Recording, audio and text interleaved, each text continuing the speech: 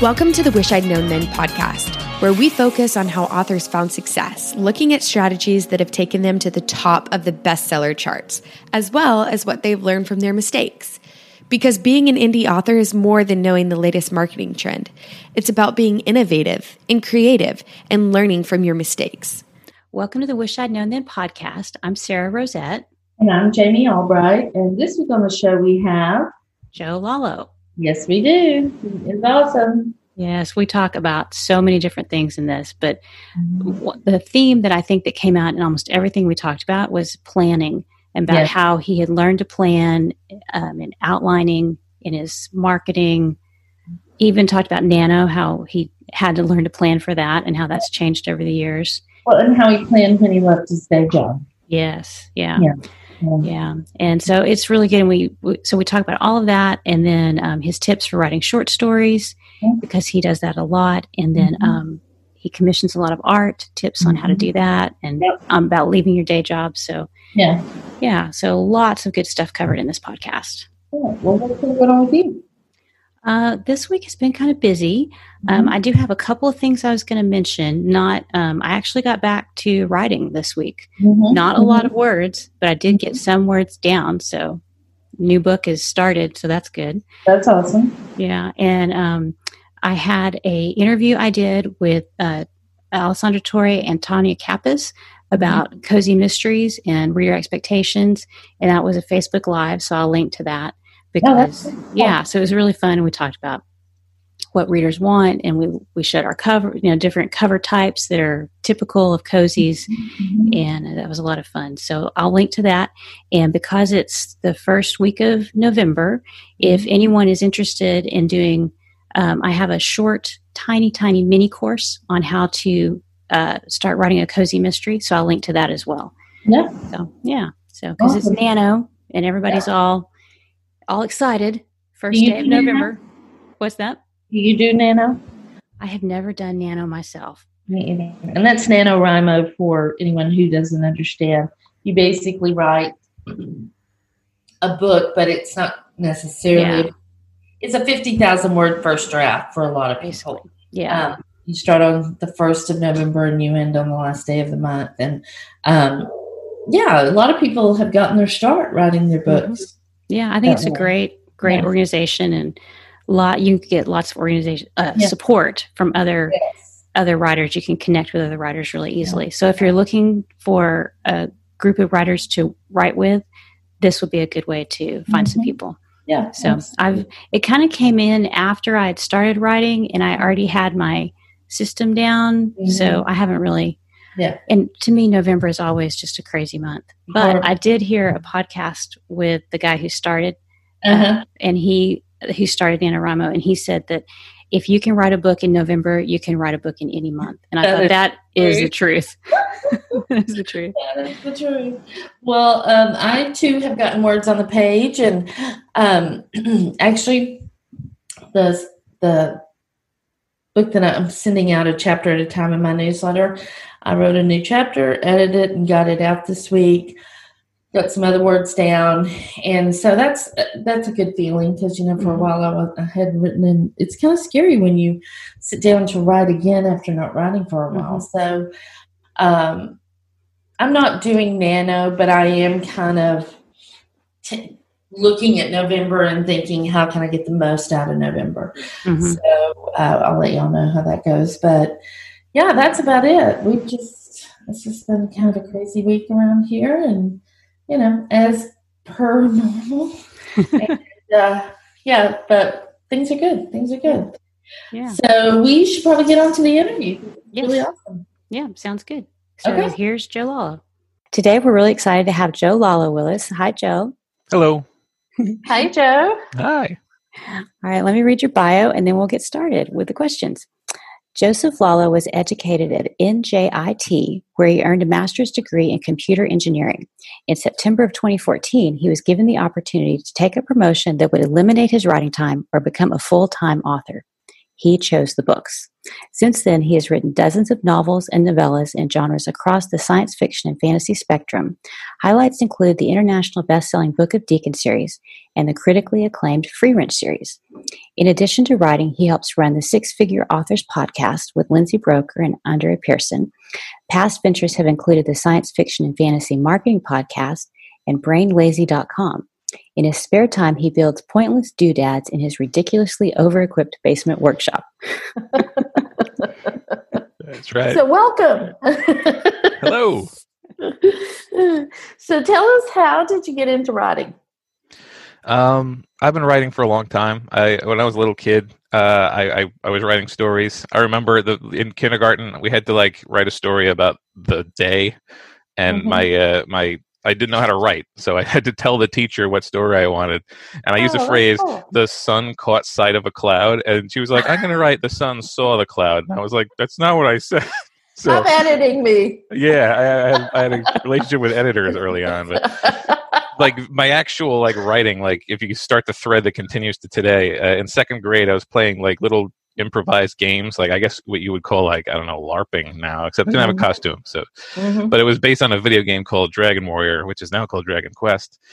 And a bunch of my friends would just sort of make up stories that was in that setting, and they grew out of it. And I wrote down what I was coming up with, and those characters mutated. And then eventually I got into college and I learned to type, and I typed 11 spiral-bound notebooks of stuff into the computer, and then I edited those into 3 books, and that was the Book of Deacon trilogy, which is what got me started in the actual career. Wow, that is amazing. That is great. Well, so what was your Book of Deacon, your first big success? Would you consider that your first big success? It was definitely my first big success, although it didn't start off as a success. Because, again, I wrote the first 3 books at the same time. I put the first one up with a terrible cover, a terrible homemade cover, and no editing. And I priced it at $10, which that's what the traditional people were doing. So I did that. I sold 1 copy, and then I sold 2 more the next year after I dropped the price twice. But I had already written 3, so I just I'll put the other 2 out. They're already done. And then I made the first one free, and that was what did it.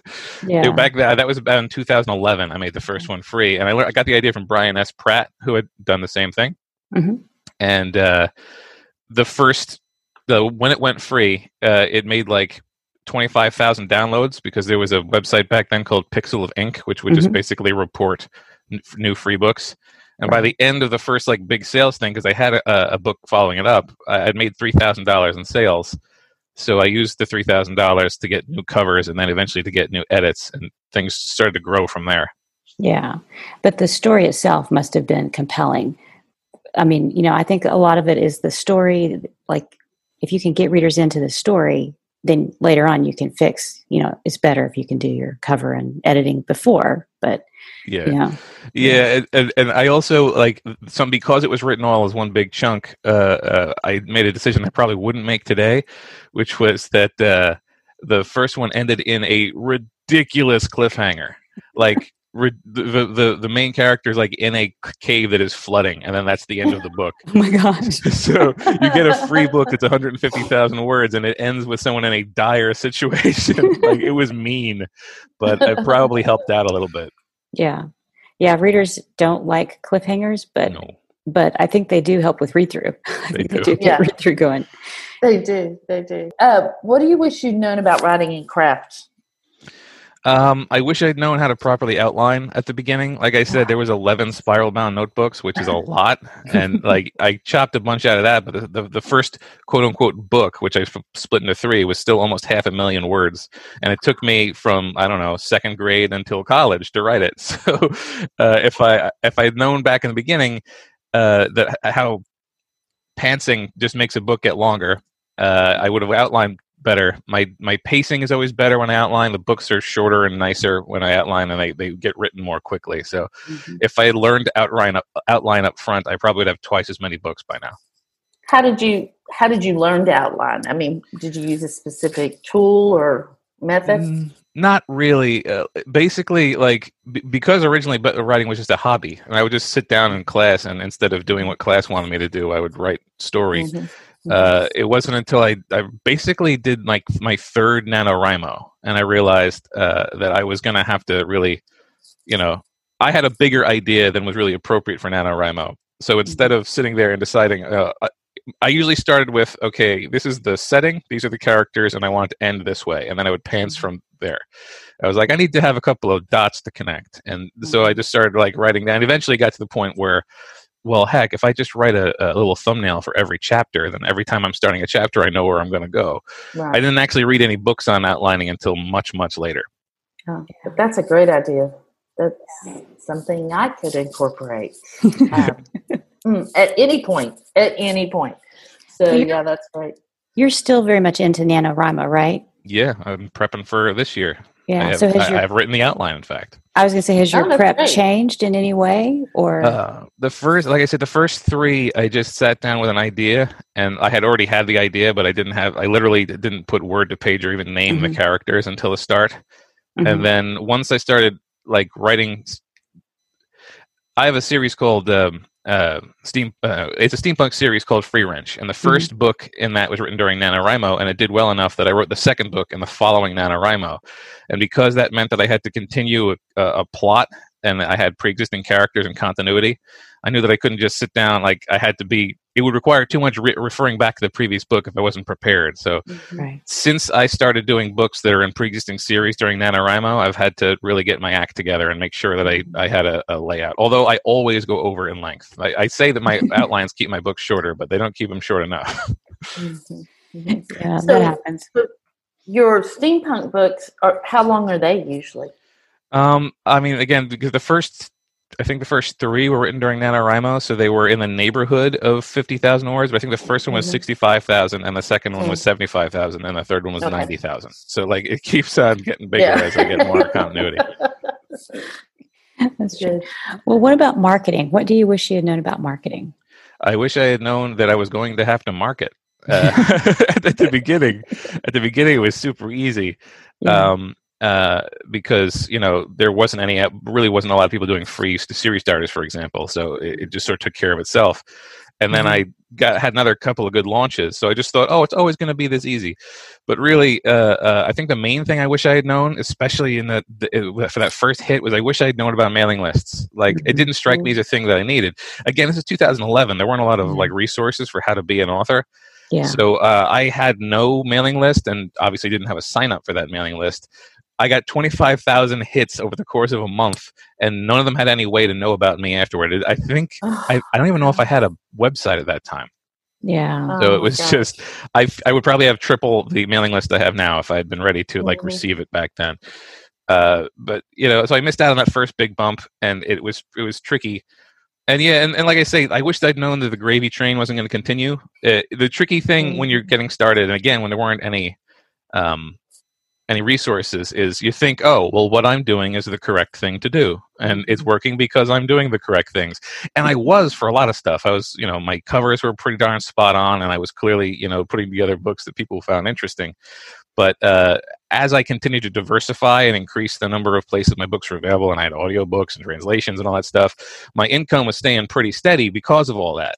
And it should have been increasing because of all of that. Wow. So like now I know that like, high quality advertising policy and just sort of having something in place that's both to maintenance to your backlist and also to push your promos. I can usually do a pretty decent launch if I plan for it. I didn't plan for this most recent one. But I just wish I'd gotten better at maintenance advertising and known to sort of have those chops sharpened up for when things started to get more competitive. So what do you do for your maintenance advertising? Not a whole lot. I have in the past had some pretty successful Amazon ads, and when I do a launch, I usually have some Facebook pushes, but that's really about it. Early on, the only thing I would do in terms of advertising was I was particularly lucky at getting BookBubs. I must have gotten 7 BookBubs in the first few years. Wow. So now I always have at least 2 or 3 ads running on Amazon, and I will do periodic pushes on BookBub, like the BookBub pay-per-click ads. But generally speaking, I am woefully under-equipped when it comes to just ongoing advertising. Yeah, it's harder. I mean, I just found that it's with more books, it's harder to advertise. I mean, it should be easier, but there's just so much to keep up with, and you have to advertise your backlist different than you advertise your new book.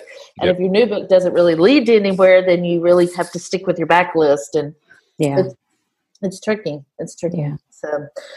So what assumption did you make at the beginning of your writing career? Looking back, did those assumptions turn out to be right or wrong? Well, my first assumption, and the one that almost is responsible for me publishing, is that I assumed no one would read my stuff. I genuinely thought, like, it's okay if it's not that good, because it's not like anyone's going to read it. So that one was wrong. I also thought that traditional publishing was the only way to go. You'll note that I had said that I had finished writing in college, and I graduated from college in 2005 and 2007 because I got a master's degree. Mm-hmm. But I didn't start my publishing career until the beginning of 2010, and that 3 to 5 year gap was me trying to get an agent.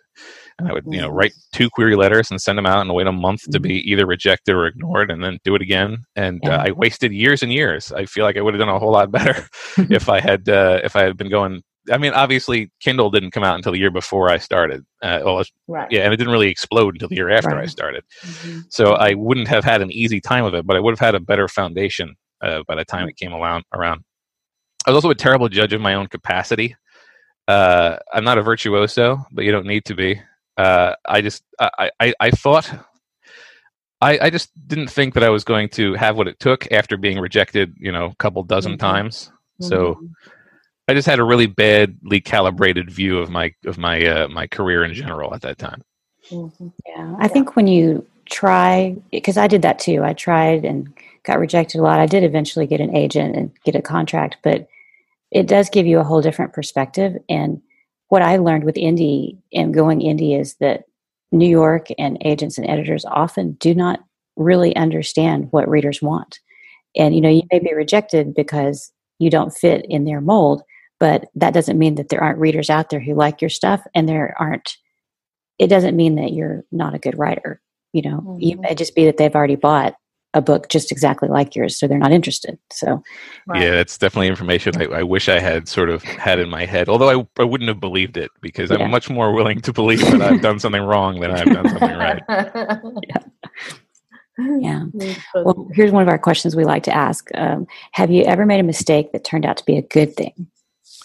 A free wrench was a mistake. That my steampunk series turned out to be a good thing. I recommend people when they want to know how to write a successful book, I tell them to learn the tropes of the genre. Like either you look like. We frequently recommend that you find a genre that you enjoy that's also selling well. That's that's writing to market. But alternately, you can just whatever you feel like writing, just learn what people are expecting and make sure you're going to give it to them. And I thought I did that with Free Wrench because Free Wrench is steampunk, and steampunk is mostly an aesthetic. So I was like, well, it's got airships, it's got goggles, it's got corsets, it's got steam. That's steampunk. It turns out steampunk is way more rigidly defined than that. And the very fact that my steampunk takes place in a secondary world instead of in Victorian England, which is where almost all of them take place, is enough for a lot of people to just say it's not steampunk. I haven't received emails telling me it's not steampunk because it's a reasonably good story and it had a compelling cover and all that. A lot of people came in to read this is their first steampunk, so I'm sort of misrepresenting the entire genre to a whole group of people. But it worked really well. It was I say it's critically acclaimed. This was a book of the month on iBooks when it released in Amazon in New Zealand, but it still counts.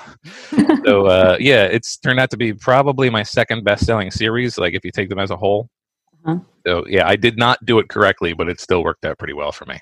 Yeah, well, that's great. I mean, a lot of times we think we know things, and then we realize how much we didn't know and didn't understand. Right.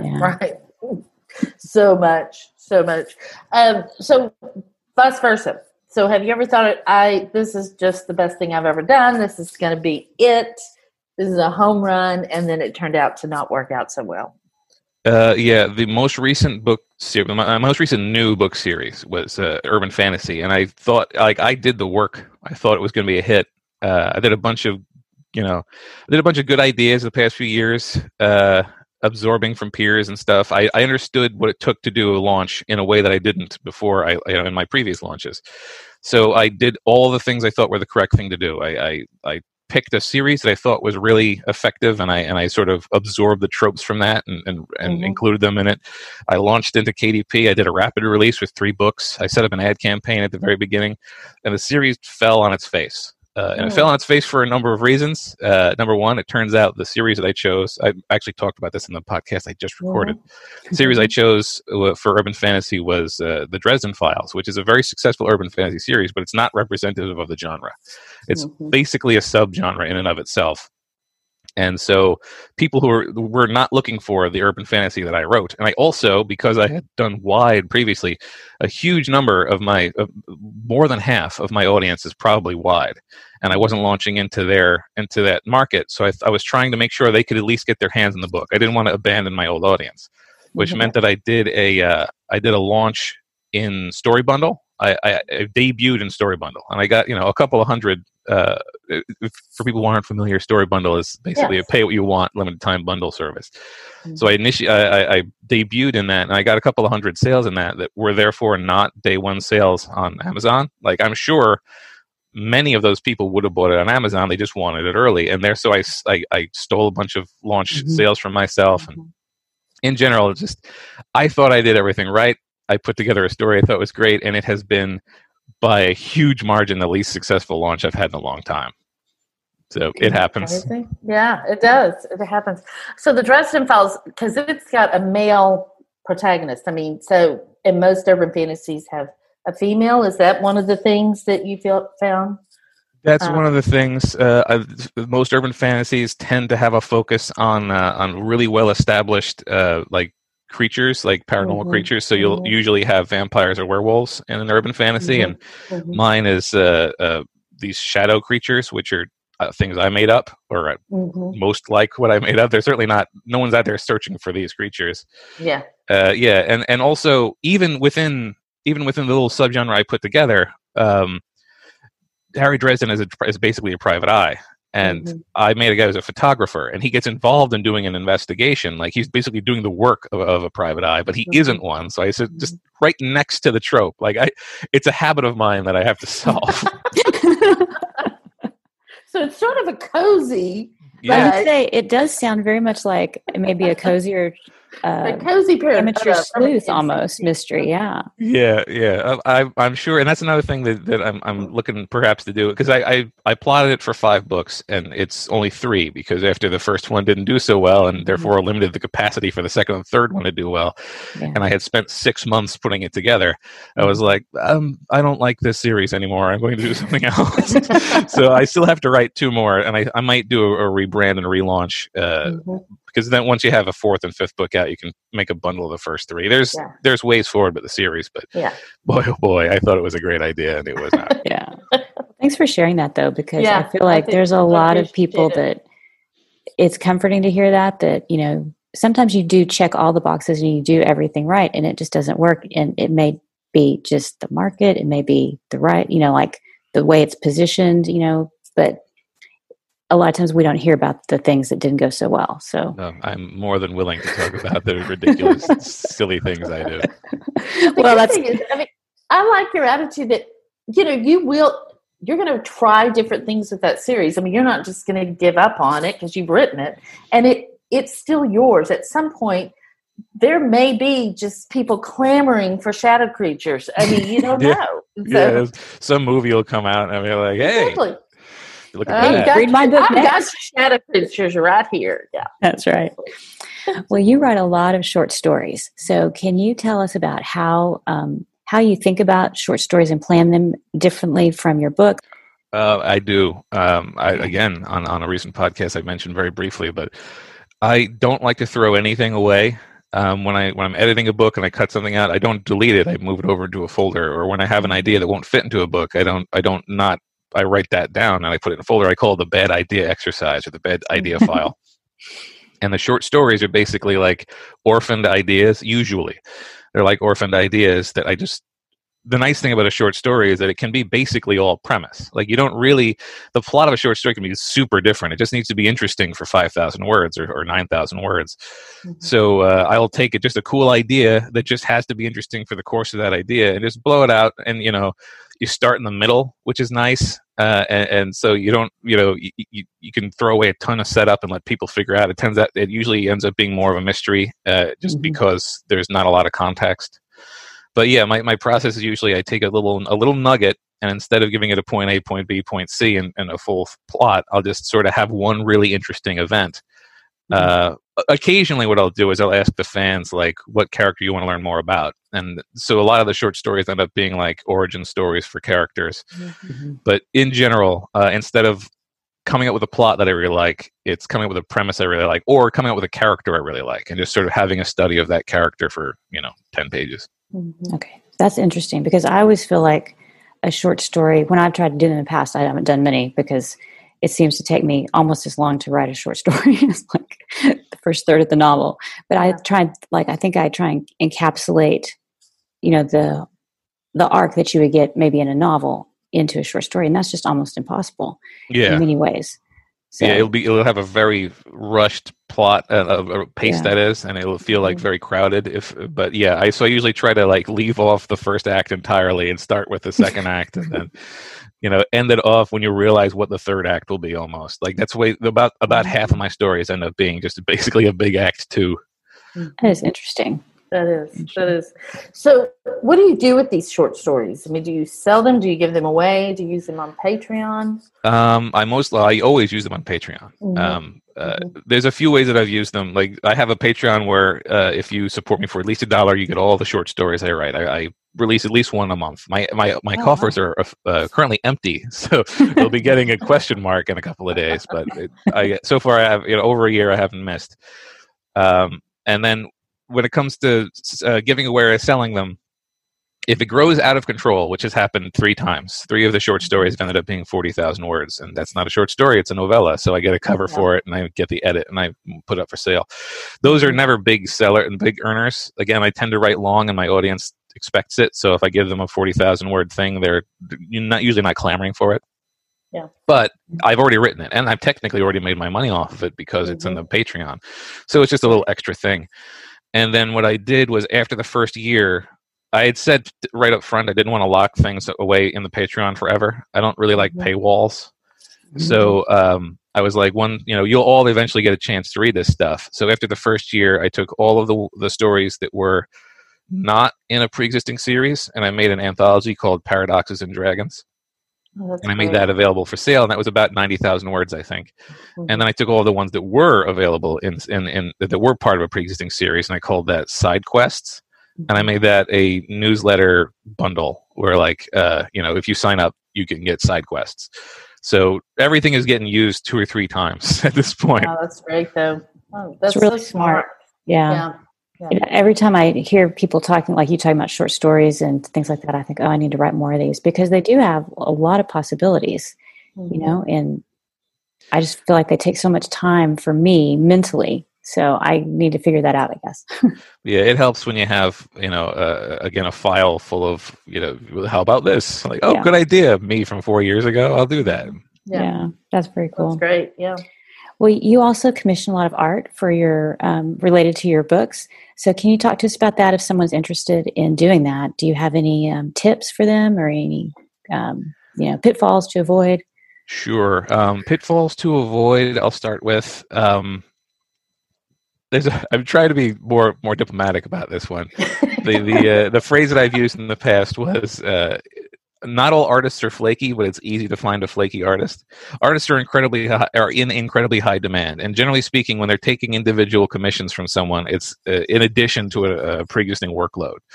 So, vet your artist for their capacity to complete your project.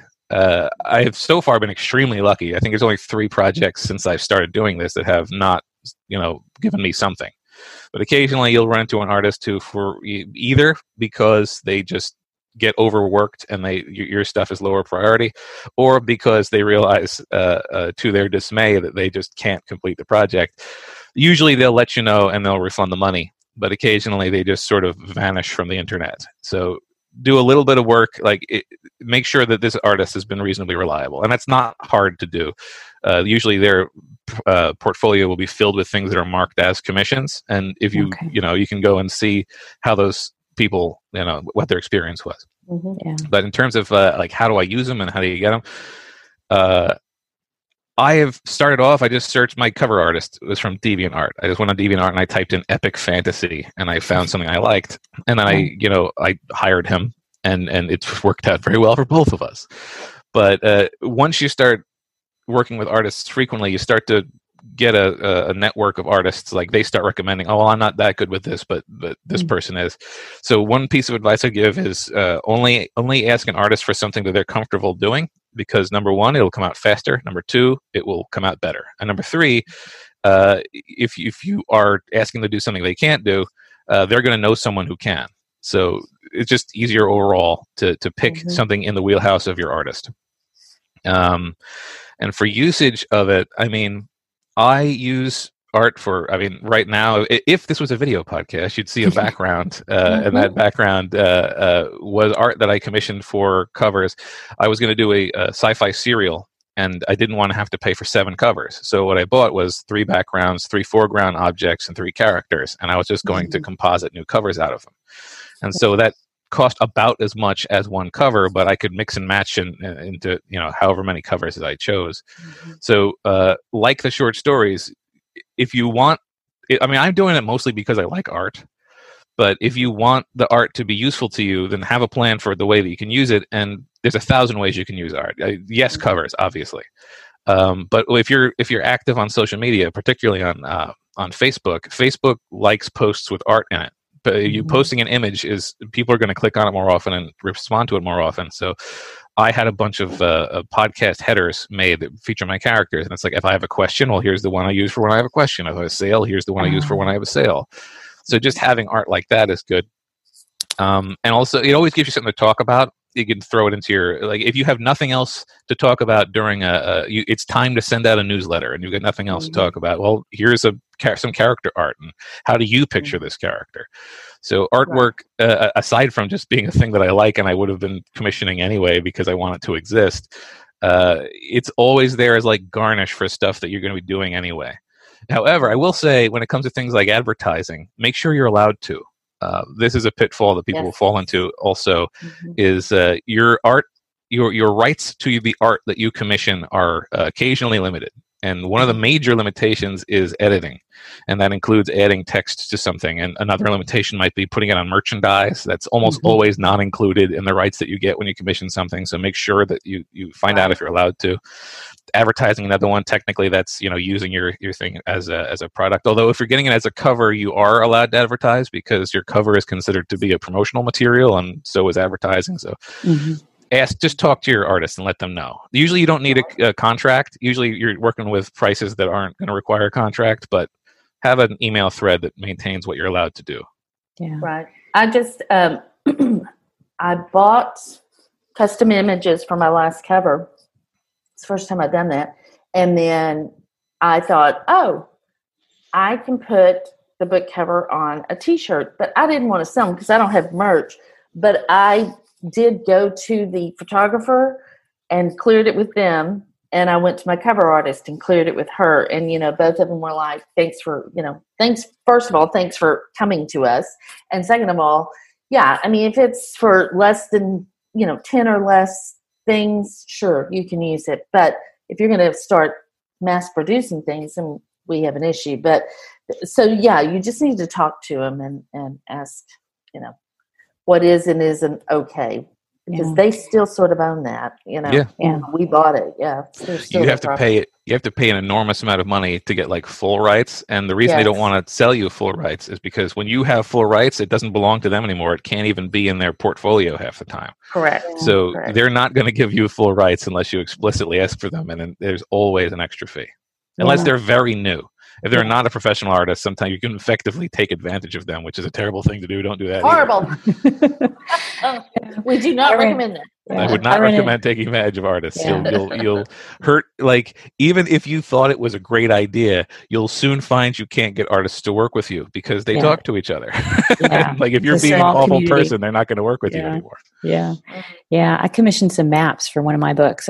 Because my covers tend to be not commissioned art, but I did some maps, and same thing. I could use them, for promotion and in the books, but if I want to use them for anything else, she still owns the rights, which makes total sense. And I was going to say how smart to get several different, like the foreground, background, and what was the other thing that you had commissioned? The character. And then you could kind of mix and match so that you wouldn't have the same, you could have some variety in your covers, but also unity. I've never heard of that. I think that's very, very smart to do. I also got them in grayscale so that I could do color tints.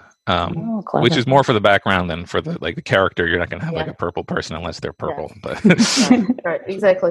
Well, and I just heard on y'all's podcast yesterday, Andrea was talking about she found some place where she got covers and she was able to get kind of the individual elements so that she could do all those things and stuff. And it was a pre-made cover, correct?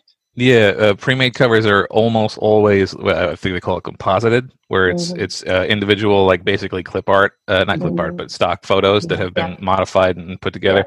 And generally speaking, the artist is going to have available to them, and almost never available to you unless you ask for it, a layered file that has all those individual elements separated. So again, if you want one, ask for it, and it might cost extra. Sometimes it doesn't. Like my cover artist, I never ask for the layered version, but my cover artist, when asked for, will always give me the layered version. Yeah. Mine too, and I have asked, and so that's another thing because I don't use pre-made covers. I use covers. I have a cover artist, but you have to ask for those layered composites because they don't generally give them to you, but you can, and then you can use those in different ways. So that's really cool. They're particularly useful if you're if you did not initially ask for an audiobook cover, because audiobook covers are a different shape than regular covers. And if you get the layered version, then you can move the text because the text is very important. Yeah, it is. So in your bio, you describe how you moved from the corporate world to full-time writing. What do you wish you'd known about that transition, and any advice for someone considering the move? My first thing I would say, give yourself a huge buffer. I am able to continue being an author right now. I'm in the midst of, largely because of that failed enterprise with the new series. I'm not earning nearly what I was 4 years ago, but I'm able to keep doing this because I stayed at my job. I was making basically I was making a full-time income for my job, obviously. And then for about a year and a half, I was making the money that I was making from my job was enough to pay the taxes on the money I was making from my books. Like I had a much more successful book career, but I stayed working for a couple of years so that I could bank as much of it as possible. And I would definitely recommend that. You will be, if you start seeing really good sales, you will be tempted to jump in and try to make the most of that immediately, and that can definitely work for you. But I have yourself in a situation where you have put together for the inevitable doldrums, and just even if I paid off student loans, I made sure I had zero debt, and I got the down payment on a house, and I started a retirement thing. Get yourself ready so that when the time comes, you can weather things much more easily when your income goes down, because your costs go down because you don't have debt anymore. So just be prepared is one piece of recommendation I would have. And in my case, like I say in the thing, I was offered the opportunity to get a raise, and the raise would have given me $25,000 a year more and doubled my workload, and I wouldn't have been able to write anymore. And if that hadn't come along, there's a very good chance I would still be writing and working. It's a hard road when you become a full-time author. It's very uncertain. And you need to be aware of that, and you need to know if that's the sort of thing you can handle. Because I wouldn't have thought I could handle it. I apparently can, because I quit, many years ago. But yeah, I would definitely say do your research. If you're listening to a podcast like this, then you're doing your research. But be certain that when you step out onto that shaky raft, that you're going to be able to get through some rapids when the time comes. And other than that, just if you're going to quit your job and go full time, have something. This is something I wish I had done, and it didn't really make a difference. But have a thing that is like your big debut when you quit your job and go full time. It feels scummy, but everything that you do as an author is a potential to help you promote. So, big celebration. Hey, I quit my job, and to celebrate, here's this book. What I mean? It's a major event in your life, and it feels big to you, and you can make it feel big to your audience. So if like I had sort of started a new series at that same time, I was already starting a new chapter in my life. Here's a new chapter in my career. Just sort of treat it like it was a business decision, because it is a business decision.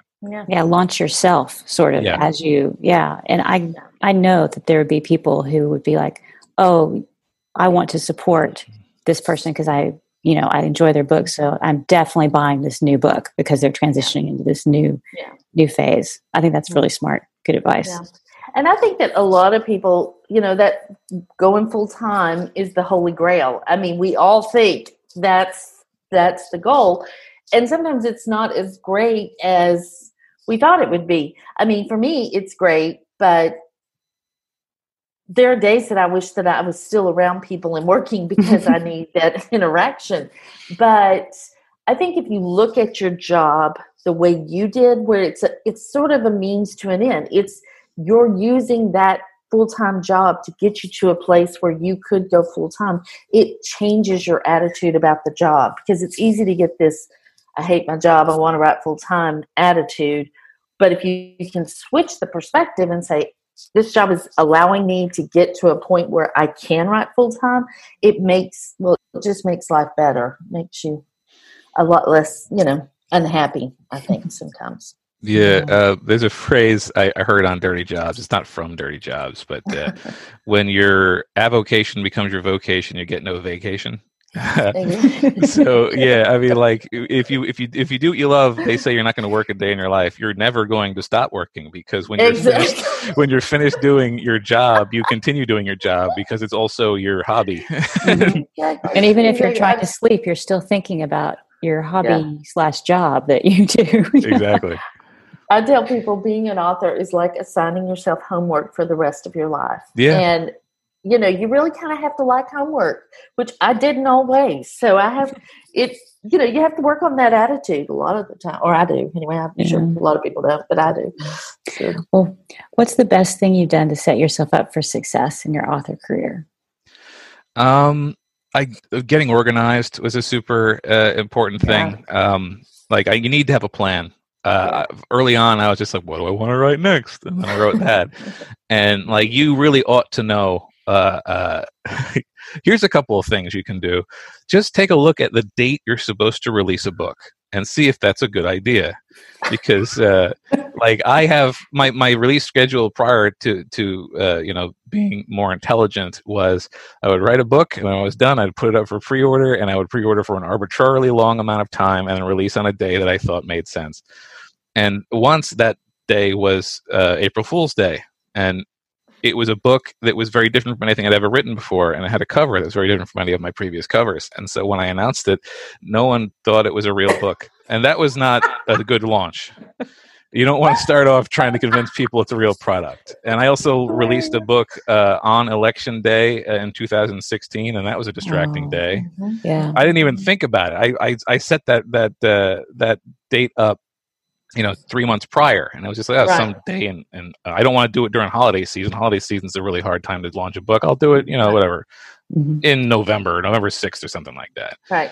So, just plan. I think the main thing I just set up and plan, like outlining is planning, and having, setting up promos beforehand is planning. Just have planning for success, planning for failure. Just set yourself up, get yourself organized, and have a plan. Right. Very good. Very good. So tell people where they can find you, Joe. I am Joseph R. Lalo, and I'm pretty much the only one. There's a saxophone player in Australia who's also Joseph Lalo, but I'm ahead of him in the search now. So Excellent. if you search for Joseph R. Lalo, you will find me. I am also, my website is bookofdeacon.com. Another mistake, by the way. You choose an author thing based on your name, not on the series, but bookofdeacon.com is where you'll find me. And on social media, almost all social media, I'm JRLALLO. That's, Twitter and all that. Yep. And also, I am the co-host of Six Figure Authors with the number 6 is sixfigureauthors.com. And you can find Lindsay, Andrea, and I have a podcast all about marketing and being an author. And it's awesome. Yes. It's one of my favorites. Yeah. Yes, So mine good. too. I listen every week and highly recommend that, as well as the previous one, the Science Fiction and Fantasy Marketing Podcast. Yep. We had great guests on that as well. I love that podcast. And I write romantic comedy, but I listened every week to the science fiction and marketing podcast because you just had such great information. Yeah. Thank you very You much. guys do a great job. Yeah. Well, thanks guys for being with us today. We'll have all the links in the show notes at wishidknownforwriters.com, and we'll see you next week. Bye, everybody. Bye. Thanks for listening to the Wish I'd Known Then podcast. We hope this episode inspired you, empowered you, and made you laugh a little bit too. If you loved it, tell your friends about it. And if you feel so inclined, leave us a review. We look forward to being with you again next week.